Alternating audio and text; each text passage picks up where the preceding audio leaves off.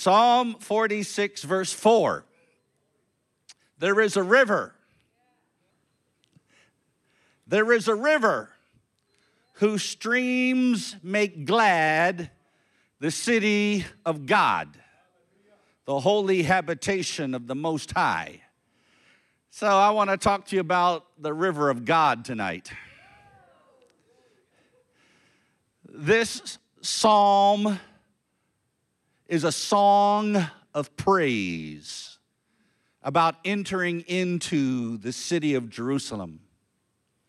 You see, under the law, the Jews were required 3 times a year. Every male was required to be present in Jerusalem for 3 annual feasts or festivals.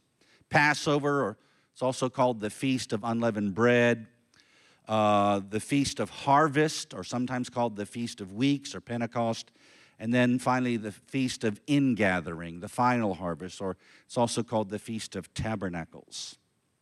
And every male in Israel had to be physically present in the place where the Lord chose, the Bible says the place where he chose to put his name, and that is in Jerusalem. Now here's something that's interesting. The Hebrew word for Jerusalem is pronounced something like this: Jerusalem. Jerusalem. And that word in Hebrew is plural. That word in Hebrew is plural. And Jewish scholars, they struggle to explain why the word Jerusalem's in plural. But the New Testament makes it clear, because there are 2 Jerusalems. There is the earthly Jerusalem, the city of David, in the land of Israel. But there is also a heavenly Jerusalem. In Galatians 4, the Apostle Paul tells us that the physical city of Jerusalem and the people there are in bondage with their children, living under the law. But Galatians 4:26 says this: but the Jerusalem above is free, and she is our mother. Ooh, she is our mother. In other words, we come from her. Glory to God. Then again, I don't know if you ever thought about this or ever studied it. Hebrews chapter 11 tells us that even though God promised all the land of Canaan to Abraham, Abraham and his family lived in tents. Ever think about that? Abraham, he never built a house, a permanent structure.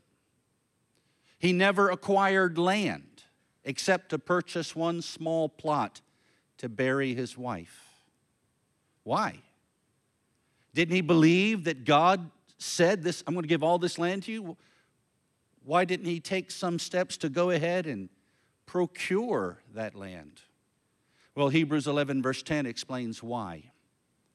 For he was looking forward to the city that has foundations, whose designer and builder is God. He and his offspring moved about like foreigners and exiles in the land. They didn't settle down in one place. They were constantly moving because they were looking for a homeland. Again, in verse 16 it says, but as it is, they desire a better country. That is, a heavenly one. Therefore, God is not ashamed to be called their God. Notice this. For he has prepared for them a city. Woo. So God did not mind being known as the God of Abraham and Isaac and Jacob. He was not embarrassed by them because they wanted something more than earthly provision. They wanted something more than silver and gold and cattle and sheep and lands and houses and garments to wear and and that type of thing. They wanted something more than that. They were longing for heaven. See, God knows you, and He knows what you really want. Sometimes what you want is fine. The only problem is, don't settle for what is good in place of what is best. They wanted something better than that. Amen?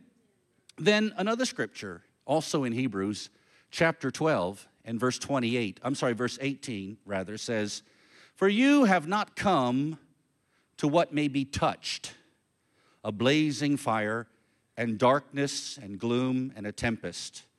And it goes on. Really what, in this passage of scripture, I won't take the time to read it, what the writer is saying, I believe it's Paul, what he's saying is that he's talking about Mount Sinai. See, it in the desert, after coming out of Israel, the children of Israel came to Mount Sinai. And there God came down in all of His glory. And it was a terrible sight, actually. And the children of Israel were fearful. Even Moses said, "I do exceedingly fear and quake." And God's voice thundered from the heavens.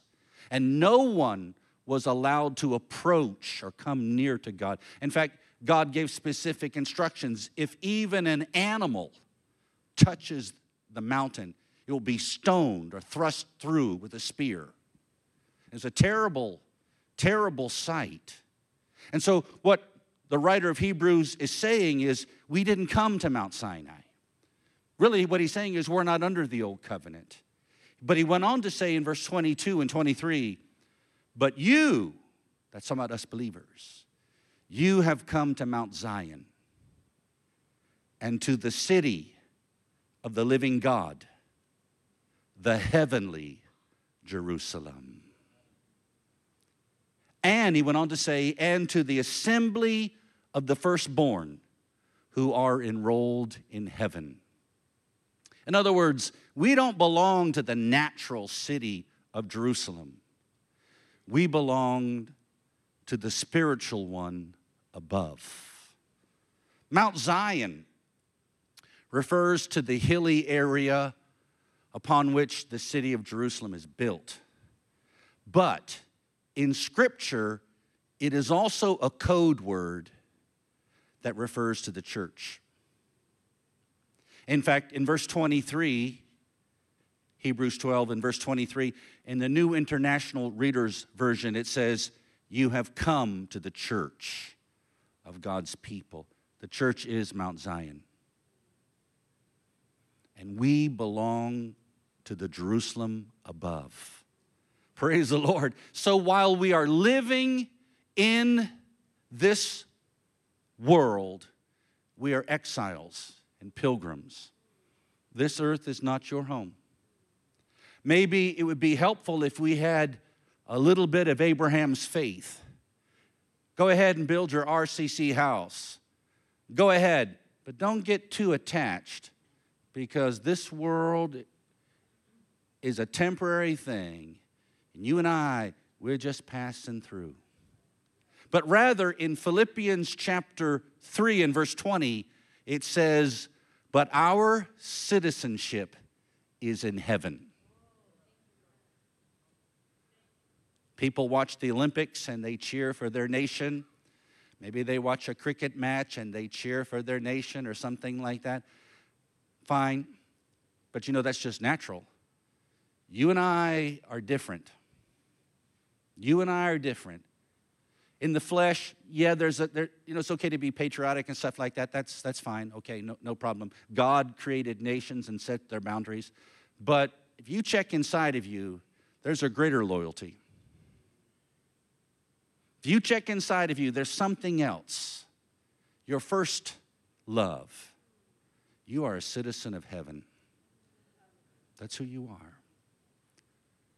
Now, if you're an Indian citizen, you got an Indian passport. So when you cross the border, they can check your identification. I'm identified with Christ, and that is proven by a circumcision made without hands in my heart. He has changed me. He has given me His life and His nature. That is the proof. I have His Spirit living inside me. If any man does not have the Spirit of Christ, he does not belong to Him. We are registered in heaven. We are enrolled in heaven. Our names are written in the Lamb's book of life in heaven. Hallelujah. That is your home. When you die, you didn't just depart, you went home. One day you're going home. If Jesus tarries, you're going home. Hallelujah. Listen, we may feel sad that you're not with us in the flesh, but we don't feel sad for you, because to depart to your heavenly home, the New Jerusalem, let me tell you something, it's more than just a little bit better than your earthly home. It is far better. Hallelujah. There is no regret. Nobody in heaven regrets getting saved. Nobody in heaven regrets being with the Lord above. Hallelujah. Glory to God. Praise the Lord. Amen. So again, you've heard me say this before, but a lot of people say, life is short, enjoy it. But I'm telling you, eternity is long, prepare for it. Hallelujah. There isn't time, I got to say this again, there isn't time in this life to do all the things your flesh would like to do. Some things, okay, fine, some things maybe not, but there is time to do the will of God. That doesn't mean you can't have relaxation and rest and things like that. That's all fine. But there's a greater purpose than just rest and relaxation. God didn't call anybody just to be a vacationer. There's a higher purpose. Praise the Lord. Hallelujah. You are a citizen of heaven. Woo! Now, fast forward to the end of the movie. Let's just skip over all the drama. After the millennium, there will be a new heaven and a new earth. And the new Jerusalem, which is the city of our God, will descend from heaven. And God's throne will be on the earth among men. You ever think about this? We sometimes say you need to get saved so you can spend eternity in heaven. You're not going to spend eternity in heaven. What? No. The new Jerusalem will come down. At the end of the age, will come down on earth, and we will live in that city. We will live in the city of our King. He has prepared for them a city. Heaven is basically a city. I hope they don't have traffic jams, but heaven is basically, concerned about that, but heaven is basically a city. And we must be conscious of the fact that we belong to that city. You're not just a Demopurian. You're a heavenly man. Your home is the new Jerusalem. There's something in you that longs for your home in heaven. Again, I'll repeat myself, but you know, people are always looking for some kind of idyllic paradise, right? They have a poster on their wall of some tropical island, and their dream is, one day I'll go to Tahiti. One day I'll go to Switzerland. One day I'll just go to this beautiful place where green pastures or lovely palm trees and blue skies, you know. And so they're somehow, you know, everybody's looking to move up someplace, okay? I'm going to move, you know, from the village to the town to the city to the metro to some foreign country, you know, so I can work hard, make a lot of money, and then go back to the village and retire. You know, some people, they're always reaching for some place. In fact, some people move around from place to place. What you really want is not an island in the Pacific or some European country. What you really want is heaven. It's embedded in your soul. What you're really looking for will not be found in this life, will not be found in this world. Let me tell you something. You can go to some of those tropical paradises, and they have mosquitoes, and they have thieves, and they charge too much money, and you drink the water and get sick. I mean, there is no perfect place, but there is heaven, and that's really what you're longing for. Hallelujah. We're born of God's Spirit. We have His nature. The very atmosphere of heaven is in us. You're a heavenly man. And while you are in this life, you are connected to the New Jerusalem. When you get to heaven, you won't feel out of place like a newcomer, a stranger, like a tourist. You will feel at home. You will feel, this is where I belong. That's true. That's why sinners can't go to heaven. Even if somehow they could, they wouldn't feel right. I don't belong here. This is not for me. Are listening to me? And there is a river that flows from that city. There is a river that flows from the New Jerusalem. I'm not talking about fantasy. I'm talking about reality. In Revelation 22, verse 1 and 2, it says this, "Then the angel showed me the river of the water of life, bright as crystal, flowing from the throne of God and of the Lamb. Through the middle of the streets of the city, also on either side of the river, the tree of life, with its 12 kinds of fruit, yielding its fruit each month. And the leaves of the tree were for the healing of the nations."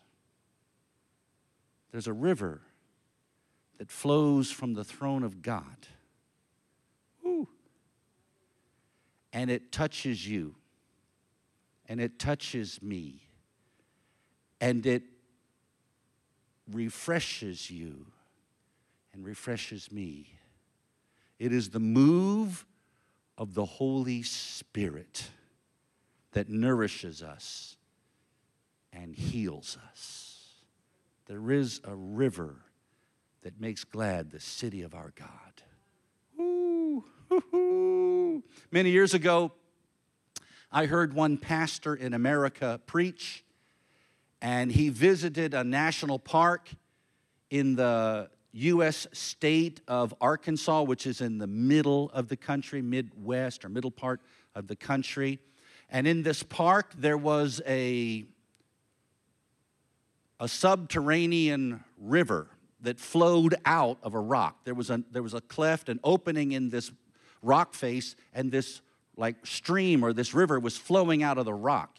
And it continually, constantly flows. It never diminishes in its strength. Never stops. So the pastor asked the park ranger, has the river's flow ever been interrupted? Has there ever been a time when the water's diminished or receded? And he said, well, to my knowledge, only once. Many years ago, there was an earthquake in Alaska. Alaska is a U.S. state that's on the Arctic Circle. It's connected to Canada. It's thousands of miles away from that place. There was an earthquake in Alaska, and he said, and that interrupted the river flowing out of this rock. It was coming from a long distance. There's a river that flows from the throne of the Lamb of God. It comes from a long distance, and it's flowing out of you. Ooh, glory to God. Hallelujah. Glory to God. There are subterranean rivers flowing beneath the surface of the earth. There's more water flowing underground than overground. Likewise, there are invisible rivers flowing in the realm of the Spirit. And if we will tap into these streams and be immersed in the flow of the Holy Spirit, we will experience the blessings of heaven. Woo. There is a river of joy. I tasted a little bit of that a moment ago. There is a river of healing. There is a river of power. There is a river of cleansing and purity. There is a river of revival. Woo-hoo-hoo. There's a river of peace, peace like a river. There is a river of revelation. There is a river of release and freedom. And there's a river of praise. All the outpourings, the flowings of the Holy Spirit. Ooh, glory to God. Glory to God. Then again, notice this scripture. I'll finish in a moment here. John 7:37 and verse 38. John 7:37, 38. On the last day of the feast, the great day, Jesus stood up and cried out, "If anyone thirsts, let him come to me and drink. Whoever believes in me, as the scripture has said, out of his heart will flow rivers of living water." Not a river, rivers. Not a river, not a stream, not a nala, rivers of living water out of his innermost being. King James says out of his belly. See, I got a big river. I got a big belly. Out of his belly will flow rivers. Rivers. Woo! Rivers. Rivers. Rivers of what? Living water. Where does that come from? It comes from the throne of God. It comes from heaven. Woo-hoo-hoo-hoo. Why? Because you're a citizen of heaven. You're connected to that city. Glory to God. Now, Jesus, as a male Jew, attended the Feast of Tabernacles in Jerusalem, where he said these words. And at the climax, John says, the great day, the last day of the feast, the priest in Jerusalem filled a golden vessel with water from the streams of Siloam. These streams flow underneath the Temple Mount. And there was great jubilation, dancing and song. And then they solemnly poured the water on the altar. And in the midst of all this mirth and merrymaking, among the din and the jubilation and celebration, Jesus stood up and cried out in a loud voice. It must have been loud to be heard over all of that commotion. If anyone thirsts, let him come to me and drink. Out of his heart will flow rivers of living water. What is he saying? He's saying, I have something to offer you that's better than any kind of religious event, better than some kind of symbolic ritual, because this is a spiritual reality. There is a river that makes glad the city of our God, and it will flow to you and flow from you, and you'll never thirst again. Woo-hoo-hoo-hoo. Woo. I think drunkards make the best Christians.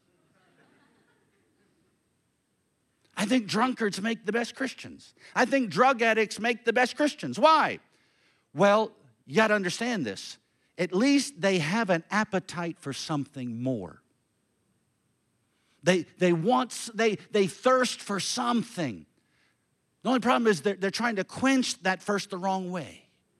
With booze, alcohol, or drugs, narcotics, that type of thing. But at least they have that drive. They're not satisfied with just the normal humdrum routine life. They want something more. Well, the only thing is God has something not only more, but something better for them. And when they get saved, hallelujah, and get addicted to Jesus, then they have an encounter with the Most High, hallelujah. And I'm telling you, those people have rivers of living water flowing out from them. They're always drunk in the Spirit. They're always high in the Holy Ghost. And that's exactly how God wants you to be. The problem with some of us is we got too sober.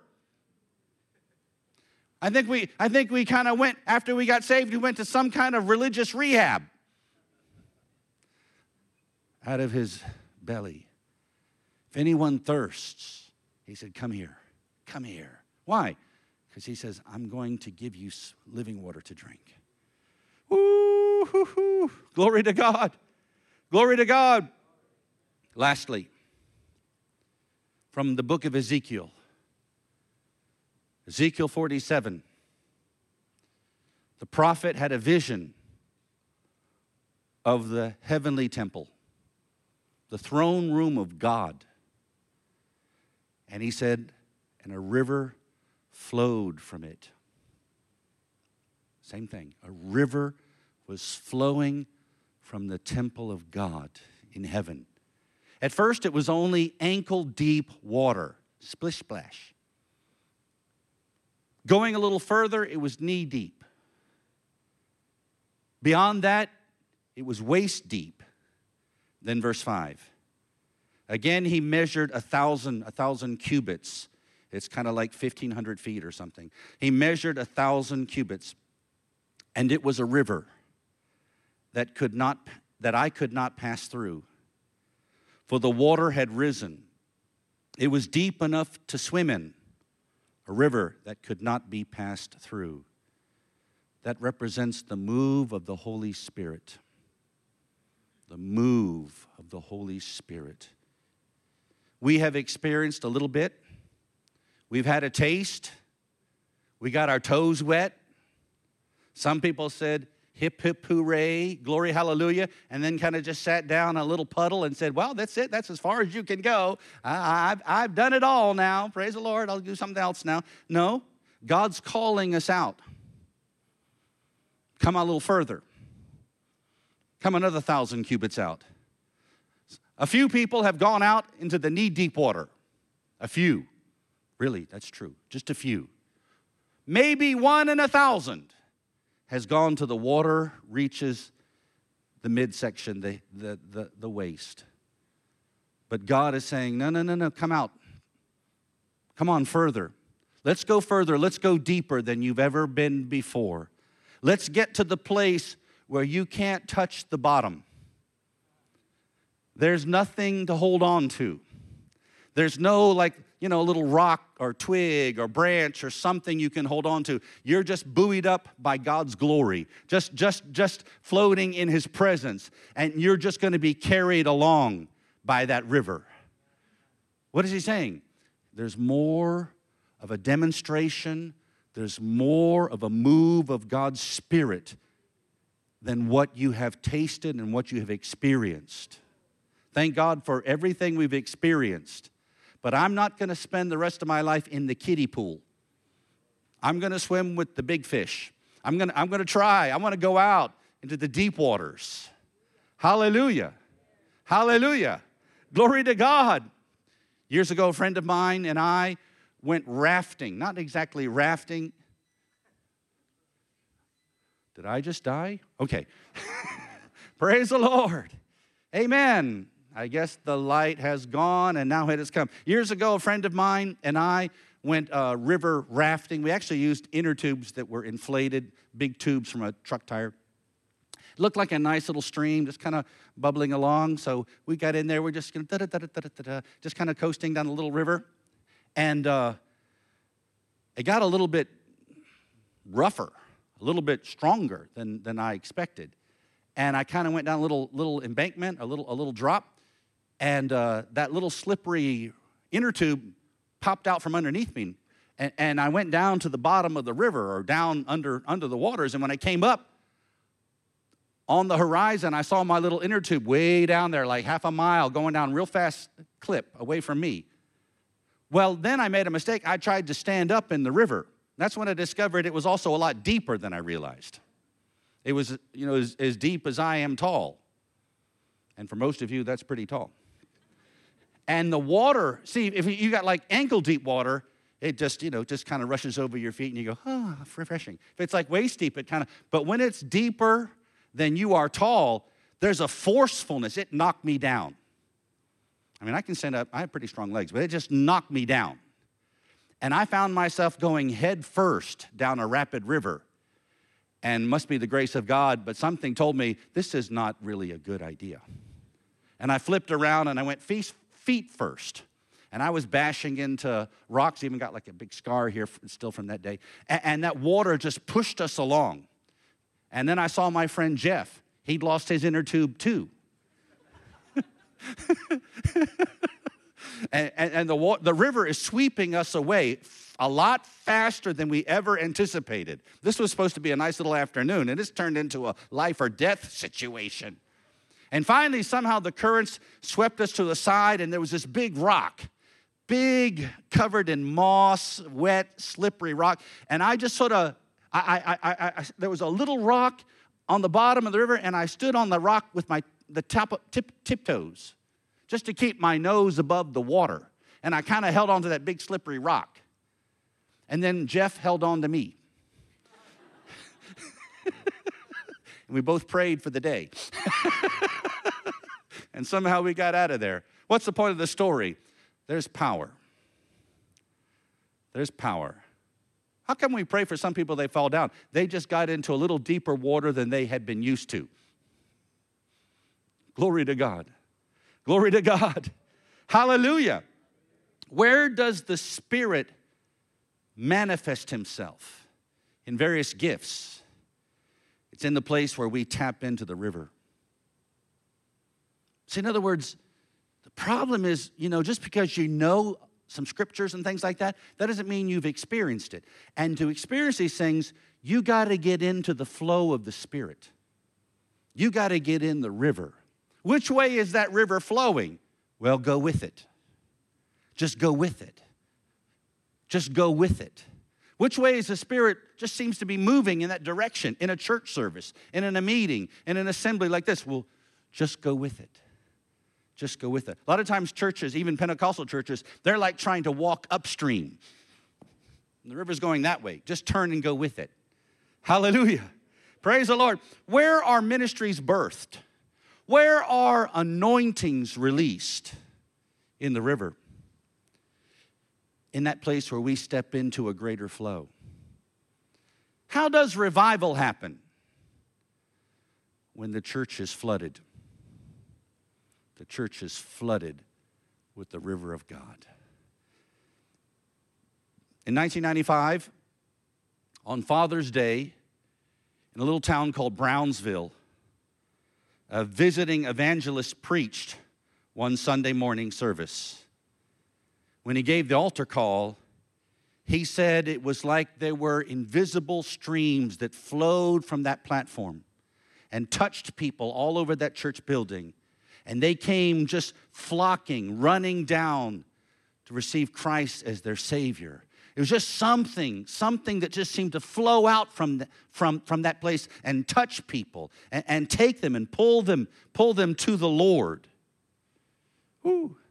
For the next 5 years, they held services, and 2 lax people got saved. Became known as the Brownsville Revival. Why? What do we really want? If you're honest, you want more than a few snappy tunes and a clever message. I bet you want more than that. You want more than a cup of tea and a biscuit. You can get that at home. You want more than just a place to showcase your talent or show off your new dress. Come on, there's something you want much more than that. What you want is you want the river of God.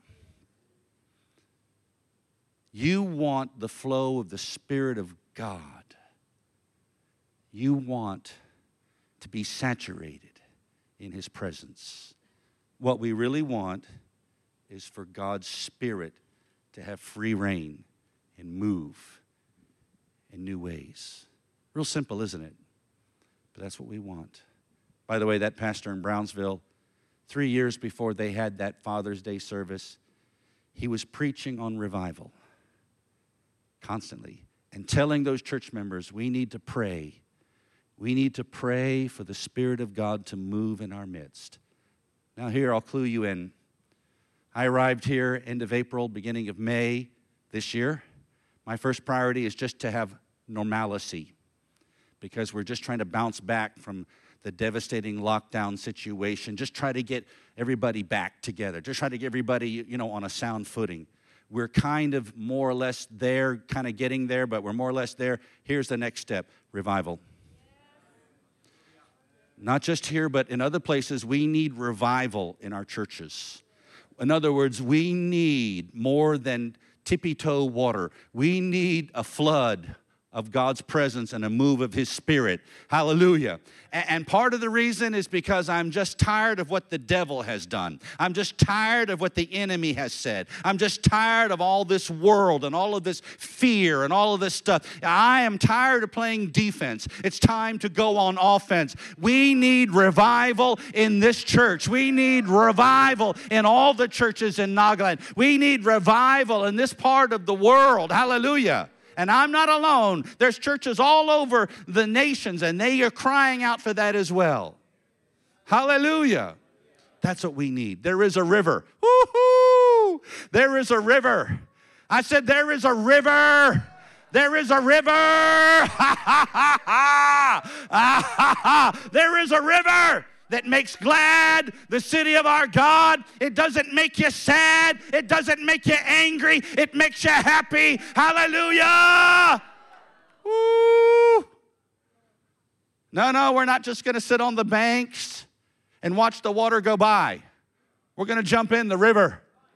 You know what I mean by that? We're going to get in the flow of the Spirit. God didn't send you here tonight to be a spectator. Take a few pics and post it online. You're here because there's a thirst in you. You're here because God's calling you. Come out deeper. Come out deeper. Hallelujah. Glory to God. We're not doing something just to, impress, anybody else. We're not doing something to kind of prove something. We're not doing something, some kind of, antics or calisthenics just to kind of satisfy somebody else. We're just responding earnestly to what God wants to do in our lives, no matter how that goes, wherever that river takes us. That's all I can say about it. I want you to stand with me to your feet right now.